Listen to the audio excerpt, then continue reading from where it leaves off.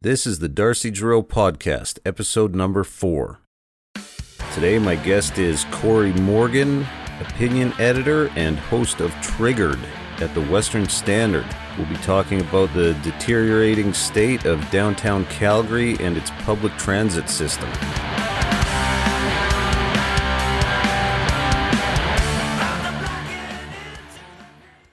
Welcome to the show, Cory Morgan. How are you, sir? Very good, thanks. Good to talk to you, Darcy. Yeah, it's been a while. I'm probably, almost, has it been a year? I don't know. I think it might be. I think, or at least it was near summer when you came up to the studio there, quite a while back at the Standard downtown. And yeah, I haven't seen you since.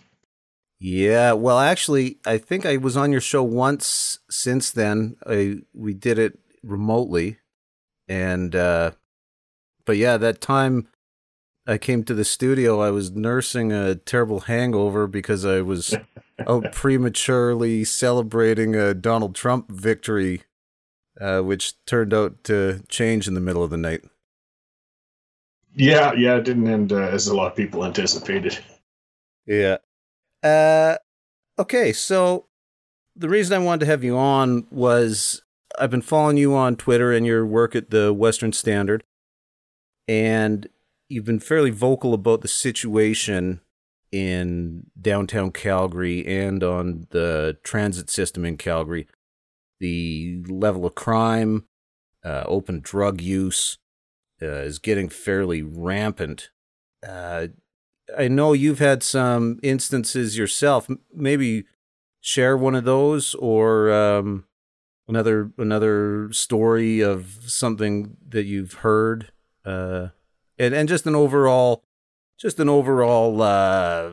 high level of what the situation is like in downtown Calgary and on our C trains and transit system. Sure, I don't. If people don't need to go downtown, they don't. So that's part of why I've been as vocal as I am, because I don't think a lot of people understand just what's happened and how bad it's gotten down there. One incident I'll relate, and I did write on it last fall because it shook me up very badly. I encountered an overdose at a park just outside of our offices when I was heading in there. It was a young man. A naloxone was applied, but I didn't stay for the full length. As soon as the paramedics got there, I left, but I'm pretty sure he didn't make it. And it really just shows how wasteful and it really drove home to me, seeing face to face how horrible this is. It's killing young people. So, I mean, I'm not trying to dehumanize when I bring up these issues or feeling, that these are people that should be dismissed or taken care of. This is a really, really big problem in that sense. But the other people that have to be remembered are the people commuting downtown, living downtown, working downtown, and on public transit. And people in the throes of addiction, they need help, they need treatment. But at the same time, we can't pretend they're harmless. They're not in their right minds. Often they do resort to crime to try and feed the addiction. They get violent with each other quite often. They can be very aggressive, or they can be just, very wired up and just frightening for a lot of people because they seem out of control. And city transit basically turned into a haven for them. Ridership went down over the pandemic by more than half. And Calgary, for people not familiar with, has essentially an honor system on city transit. You buy your ticket, you get on there, and if you happen to be randomly checked for a ticket, and you don't have one, you could get a fine. But I've never been checked for a ticket, so it's very, very random. And this has led, again, just to basically they've turned into de facto, the stations turned into homeless shelters. So people were sleeping in them, making a camp in with them. So in response to that, the city shut the stations down rather than enforce. And then on the trains, they would just ride them. They would consume while on the trains. They would do deals on the trains. You wouldn't have to, because I wrote stories on it. I'd take a ride just to get the fodder, and it's not like I'd have to spend a whole day to find a couple of incidents. One ride from the west side of the city to the downtown, and you would see people passed out. You would see people consuming drugs. You would see people getting aggressive. It's just commonplace. And it just needs to be, for starters, we just have to admit it's happening, and then we can start working towards solutions. Sure. Yeah, I mean, I've seen pictures, of, people smoking crack on the C train. You know, I've seen, obviously, I don't spend a lot of time downtown, but when I am down there, you do see, it seems like a lot more homeless people, people who, on first glance, I would suspect are addicted and homeless and having a lot of trouble. Now, do you think a lot of this has happened since the pandemic, or is somehow related to the pandemic and lockdowns and everything else? I think that the pandemic's exacerbated it. If you look at the numbers for addiction and the overdoses, it was already on a sharp rise before the pandemic hit us. So the fentanyl has been the big, real new player on the scene that's gotten a lot of people hooked. It's terribly dangerous. It's potent. It's plentiful. So that's led to a lot of people in bad distress. And then I think with the pandemic emptying the downtown, maybe they were always there, but you could see them a lot more clearly when nobody was there. Or also part of it was that this was an area you could kind of take over. You could make a community. I mean, there's still people. They need somewhere to go, and that's what happened is they've settled in down there in much larger numbers than we'd ever seen before. And the solution, of course, is just, I don't know the solution. It's every city is dealing with this. It's very complicated. How do you deal with so many people addicted right now? How do you deal with the associated crime? The main thing I've been making noise about, though, is at least we do have to move them off of the inappropriate places, and that's on the public transit and in the stations, because it's just adding one problem to another problem right now. Yeah, absolutely. I know, like you say, it's happening a lot of places. The numbers in British Columbia are horrifying as far as fentanyl overdoses. And, you know, I was in BC in April and went to visit my grandmother, who's in an old folks home, and the little park beside her, there was homeless people and setting up camp, and they were, and not only that, but with a very a lack of respect for other people in the community. One example is they were burning garbage. There was black smoke coming out of a fire near one of these little encampments, and the smell of burning garbage is wafting over towards the old folks' home that my grandmother lives in. So there, and I get a person wants to have sympathy for these people. I know you do. But at the same time, it also comes down to a question of property rights. I mean, there are taxpayers who are expecting some level of law enforcement and protection, and if the taxpayers are paying for that park, it seems like they would have a more rightful claim to how things are ran in that park than these people setting up camp there. It's difficult. I mean, in the spots where there's encampments and where they're sitting, there's a lack of resources to treat or to house to a degree. And again, there's a lot of, I think, almost Pollyanna-style naivety being applied. People saying they just need a job or they just need a house. And come on, if you meet a lot of those people in that condition, they've got some very serious issues going on. They're not in a condition to maintain a job or live in a house. So, and part of the problem is with housing homeless shelters, they can't take guys in when they're stoned. They can't take them in when they're a wreck. So they do end up on the street, and there is nowhere else to go. So I don't. One of the things I think we could almost come up with is just some sort of shelter. I know it would turn into a crime-ridden free-for-all, but it takes it away from everywhere else. Just at least so they're not freezing to death, and they can have shelter, and then start working towards the solutions of treatment and mitigation of harm. I do believe safe consumption sites are a good idea. I mean, you can't treat them if they're dead. And if we can avoid overdoses, great, let's avoid that. And hopefully one of these times they decide, they've hit bottom, it's time to get out of this. I mean, the odds aren't great, but for every person you can rescue from that, it's well worth it for everybody. But in the meantime, it's like you said, with the public park or with public transit or with other things, these just aren't appropriate places for them to be. And it is imposing on other people who pay for those services. So we've got to accept that we've got to move the troubled people somewhere else. I don't want to criminalize. That's where the debate goes a lot. People say, well, you want to start arresting people for addiction? No, not at all.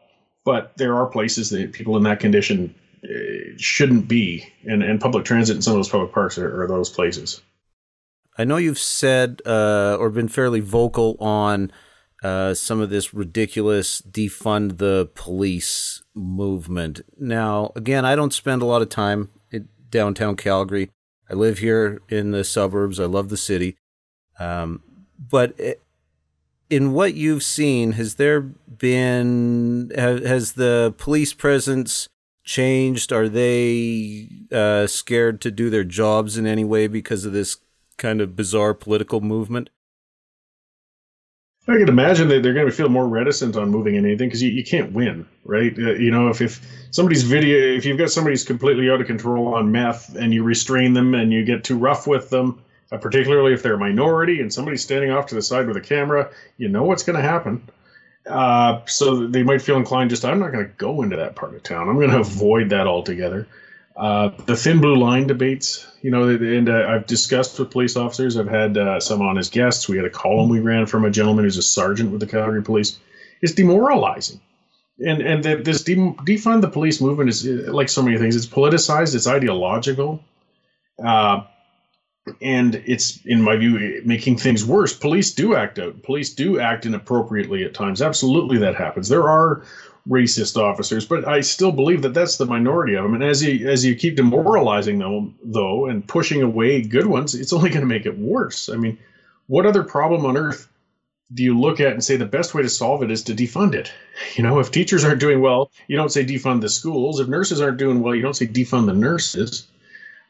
We also don't have again, there's still issues of racism, but I think it's almost a matter of trendiness. This came around from the Black Lives Matters protests. This came around from a lot of things that were happening in the United States. And I spent a good number of years working in the States. I related those stories on the show as well with some of the types of racism, and I saw it with police and citizens down there. But we don't have that here, not like that anyway.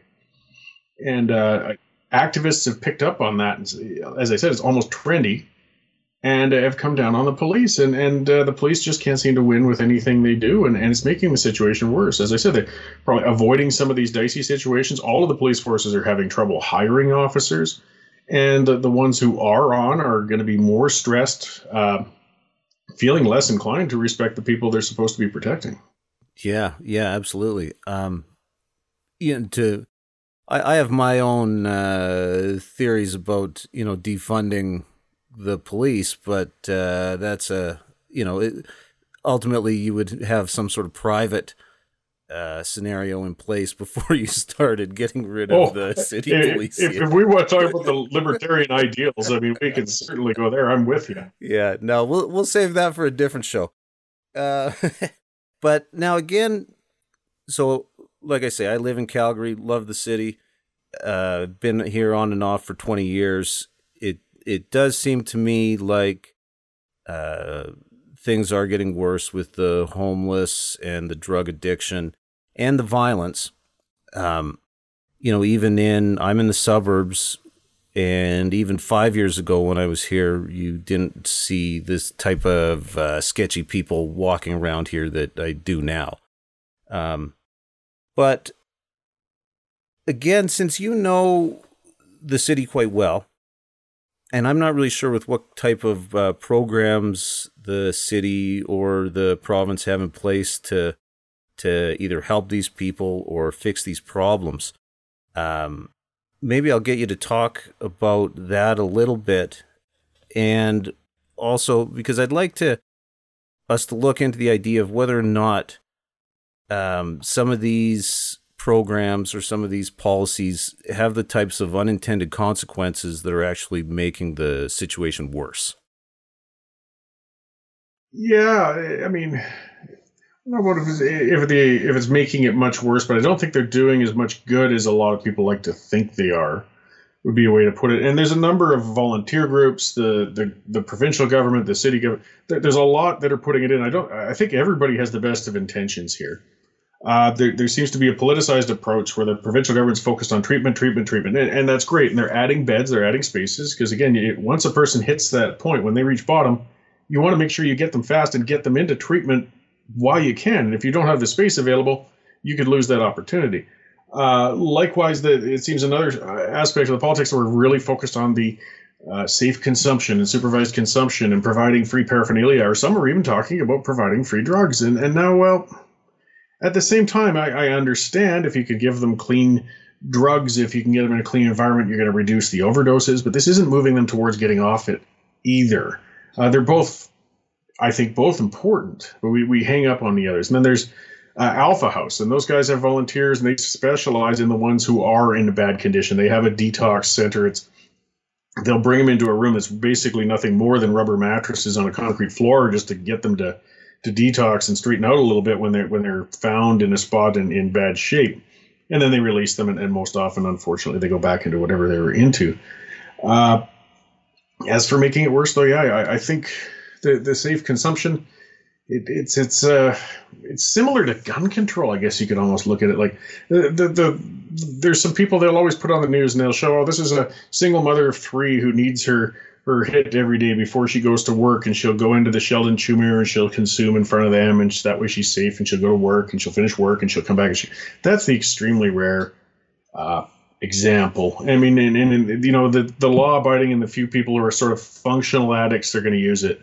But we can see on the streets, the bulk are, no, they're not. They're in the alleys. I mean, I post pictures just, again, to show people how bad it's getting with the discarded syringes I find on the ground and things like that when I walk to the office.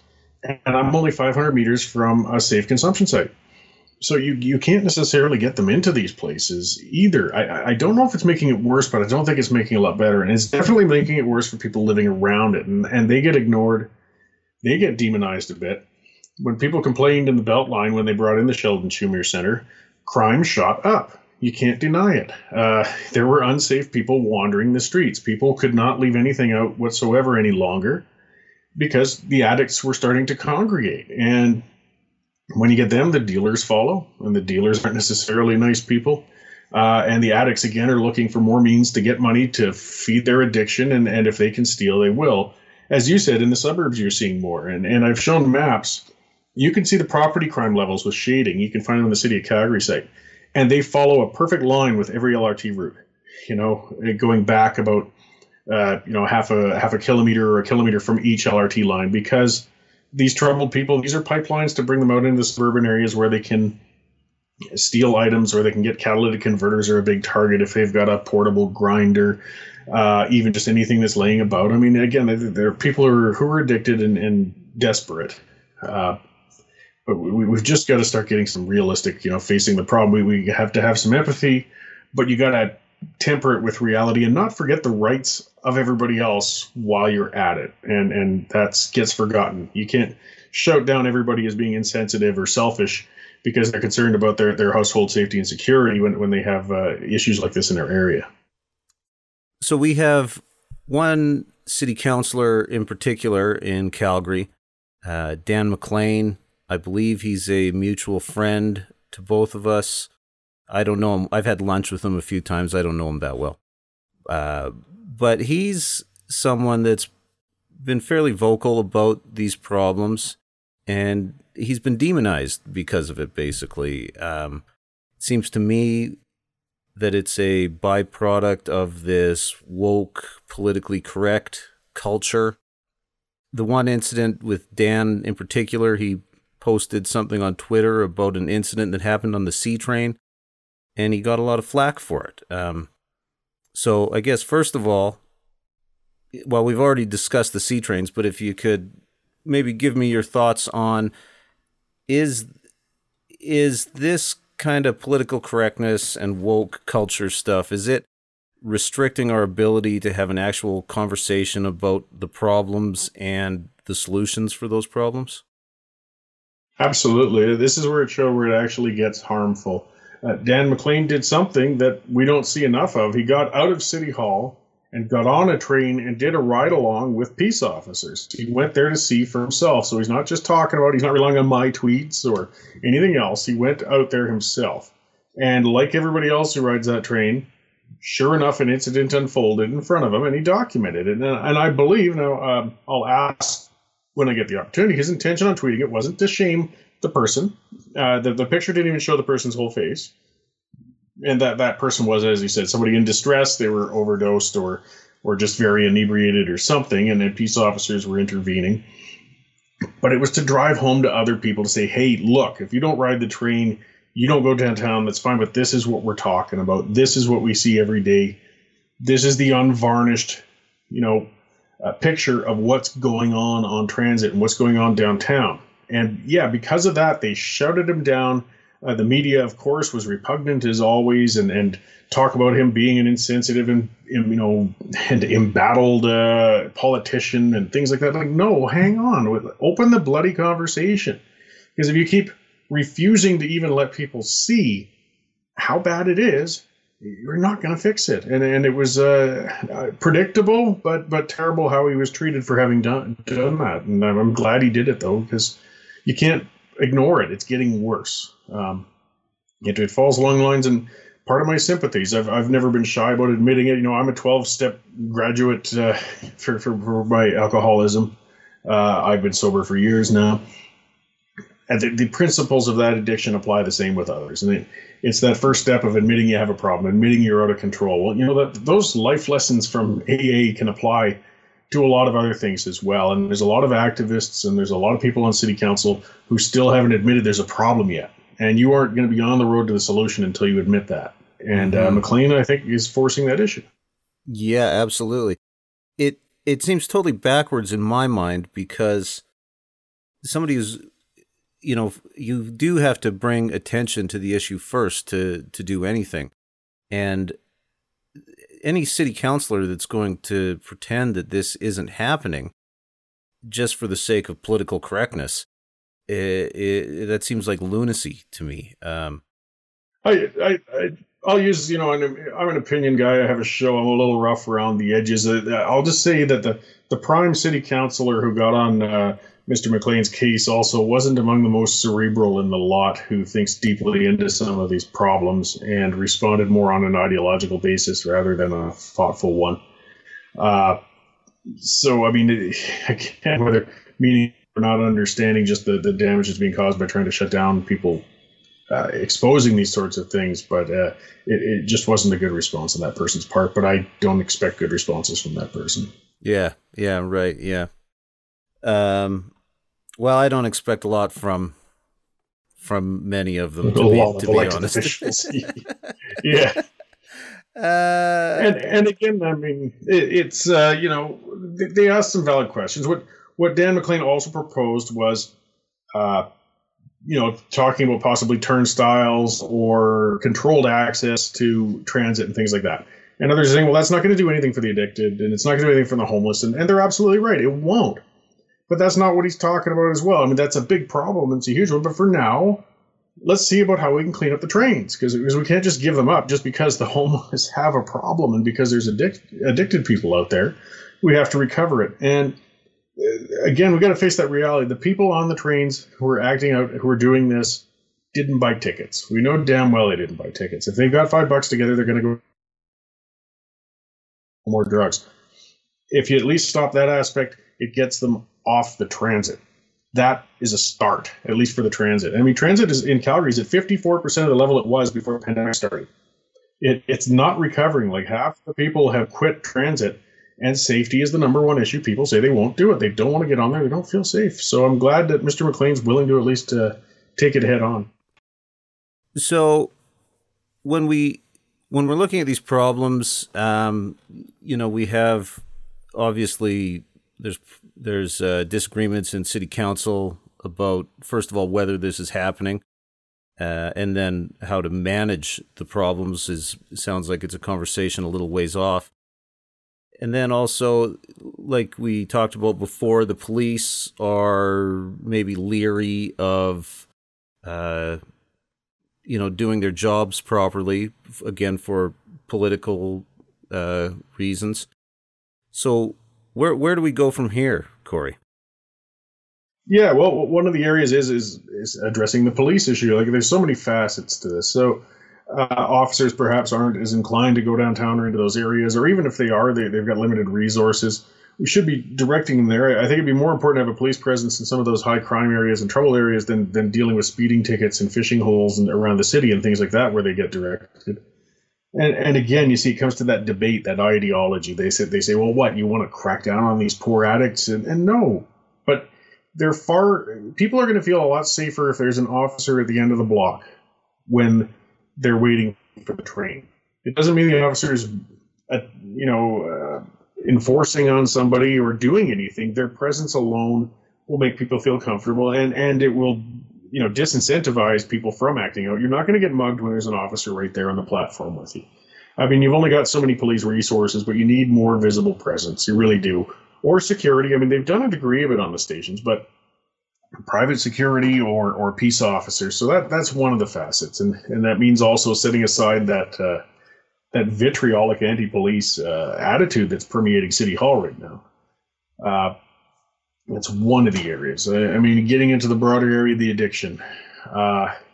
It's like they kind of understand it, yet they don't. You see the minister provincially, it's called, the minister, it's an associate minister of addictions and mental health, because those are very closely tied together. An addicted person needs mental health treatment. People who needed mental health treatment, quite often, that's how they fell into addiction. They were self-medicating, where, with sometimes illicit drugs that they're very harmful, when perhaps if they'd had better treatment earlier, they could have gotten on the proper medications to stabilize their lives and doing well. That gets into a giant area, and it's a touchy one for libertarians, about deinstitutionalization. And that's something that's been hitting all through North America for decades. We've moved on from I mean, to be blunt, incarcerating the people who are, I guess you could say, dangerously mentally ill, and try to keep, it's again that, I think, naivety and saying, well, if we just try enough community living, and if we try these group homes, things like that, it'll work out, because it's not, they all envision one flew over the cuckoo's nest, and as if that's how everybody was kept or something. And I mean, for most people, that's the goal. You want to get them out. You don't want somebody locked in an institution. It's not a crime to be mentally ill. But a mentally ill person can commit crimes. So finding that balance, and you get people who are, if they can't manage their lives, they end up on the streets, and that's bad for them. It's bad for people around them. So it's a huge and complicated issue. Yeah, absolutely. So I mean, I guess when we look at it from a libertarian perspective, it would, the question I always ask myself is what would happen in the absence of the state, right? So say, again, in the absence of the state, something like the C train would be privately owned, and then the owner of that C train would then be able to enforce their rights as an owner of it. Things get sticky when the city runs these things, when the province runs them. It's not as cut and dry who actually has the authority or who has the right to enforce certain rules on there. Well, yeah. I mean, once the state owns something, people will assume and take it as a right of access then.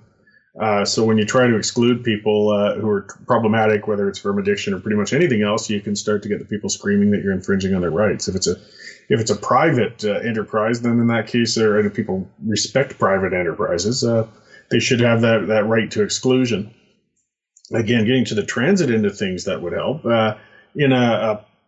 Depends on the levels of libertarianism you get to with things in that. In a fully wide open world, unfortunately, I think Darwinism would just apply to a great degree on people who are addicted, and I don't want to see that. I'm not an anarchist. I believe in very, very minimal, limited government, but I have that feeling of that obligation of taking care of those who can't take care of themselves. And I see addicts as people in that condition. When I talk to people, when I talk about the sympathies, because again, I do hear that. I hear it from some of my listeners, and feedback I get from people say, yeah, just let them go. They're just junkies. The world's better off. And no, they're people. And as well, I mean, if you're going to be cold and calculating and just worry about your own tax dollars, which is fine, I can respect a bit of that. Bear in mind that still the most successful outcome you can have is getting one of those folks off of the crap and out there with a job, because then they're not draining on the healthcare system. They're not draining on the justice system. They're paying into the pot, as much as the pot's bloated already. They're productive. And as it sits right now, to just let it go, well, no, you're going to pay for that even further, aside from the aspect of wasted human lives like that.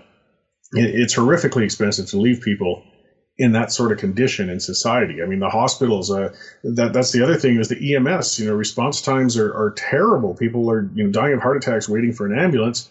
One of the factors with the ambulances is that they're tied up on overdose calls all the time. And that's taking up emergency room space, nurses, doctors. So for people, I guess, who are callous and see, if you want to call it the right-hand side of things, who just say, well, we should just leave it alone because it doesn't matter. Well, it's still going to get you. So for your own sake, if nothing else, you should address this. Yeah, absolutely. Now, although you and myself, we might disagree a little bit on anarchism versus minarchism, I think we can both agree that a lot of these, the volunteer work, the charitable organizations that people are involved with out there on the ground trying to help these people, are probably the most effective tool that we have. Now, are there any off the top of your head that have been doing good work or better work than others? Yeah, I mentioned them earlier. They call it the dope team with Alpha House in downtown Calgary. Those guys are volunteers. They get some government funding, but for the most part, they rely on donations, and they're the frontliners. I think it stands for Drug Overdose Avoidance Program or something like that. And you see their minivans traveling around. You see them at the train stations all the time, things like that. But they're the ones you call if you see the guy completely out of control, smashing himself into a brick wall, or they're the ones you call if he seems to be freezing to death or in dire straits. And they will actually also go out and walk and do checkups in troubled areas where people have been prone to be found, dead from overdoses or frozen to death. It's an ugly, tough job, but they really save people out there. And as I keep saying, people say it's hopeless. It's not. There are some stories with some people who were very heavily addicted who managed to get out. And if they die prematurely, that, of course, that can't happen. So I can't say enough good things about the people who volunteer for that group. And the fact that it is effective is because it's mostly volunteer-based. It isn't a government group. They get some funding, but no, they're hands-on. They just want to get the damn job done. They're not worried about the ideology, any other things like that. And likewise with treatment, as I said, AA helped me. And the reason it did wasn't because of, and it doesn't help everybody. That's, different people have different things that help with them, but it's an association of other people in your condition, and you support each other, you help each other, where you've come from, you can, relate with each other. And that's what makes it an effective, at least ongoing, lifestyle program for some people to stay sober and clean. Again, not thanks to government. Government lets them run, which is an awful thing to think, but they're an independent group. And with a minimum amount of government, more groups will form because not everybody's heartless. They do want to help out. So yeah, absolutely. The world.